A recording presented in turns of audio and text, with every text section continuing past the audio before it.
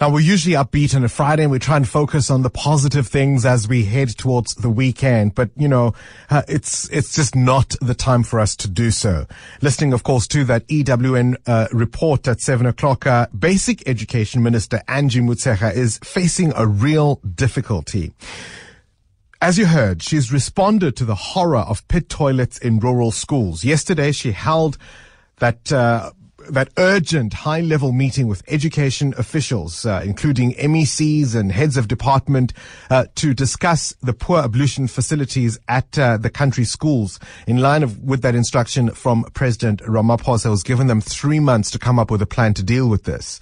This meeting, of course, comes amid the grief and outrage caused by the death of a 5-year-old girl who fell into a pit toilet in the Eastern Cape last week. You'll remember the story of Michael Kompane, who lost his life in 2014 while using his school's pit toilet in Limpopo. His parents are in fact still suing the government for his death. What I think makes the latest death particularly galling was that the department initially identified her as Viwe Jali, saying she fell into the toilet at Luna Primary School in Bizana last Tuesday. Except it wasn't. I mean, the newspapers went with the name. I am as guilty. I read the same name on air.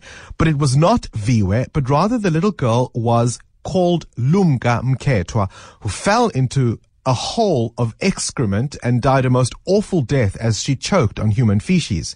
The officials couldn't even get her name right.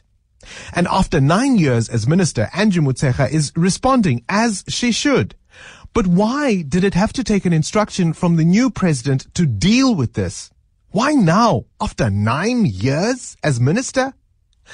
To be fair to her, she says it's not true that her department was not working on eradicating this issue at schools. She says they've always had a plan, but that the latest death has called for a different approach to the problem. And I'm quoting from her now. She says, "We want to dispel the idea that we sit with pit toilets and we don't do anything about them. That is not true. We have a plan that informs our budget. This tragedy is forcing us to say, let's review our plan and prioritize this." End quote. Section 27, the civic organization, has accused the minister of crying crocodile tears over the latest death, saying officials keep on making excuses and actually don't care. It may feel harsh, but what else is there to say but what Section 27 are saying? What else is there to say when we continue to read scandals about public officials in swanky clothes and shiny cars?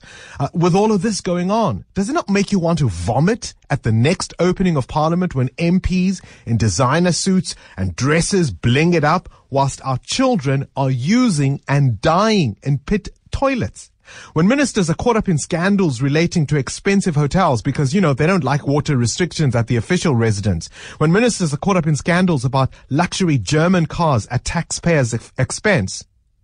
So here we are. After 24 years, we're going to hold another Lichotla, another Bosberat. A tender is likely going to be dished out to some expensive consultancy to tell us something that is obvious even to the uneducated.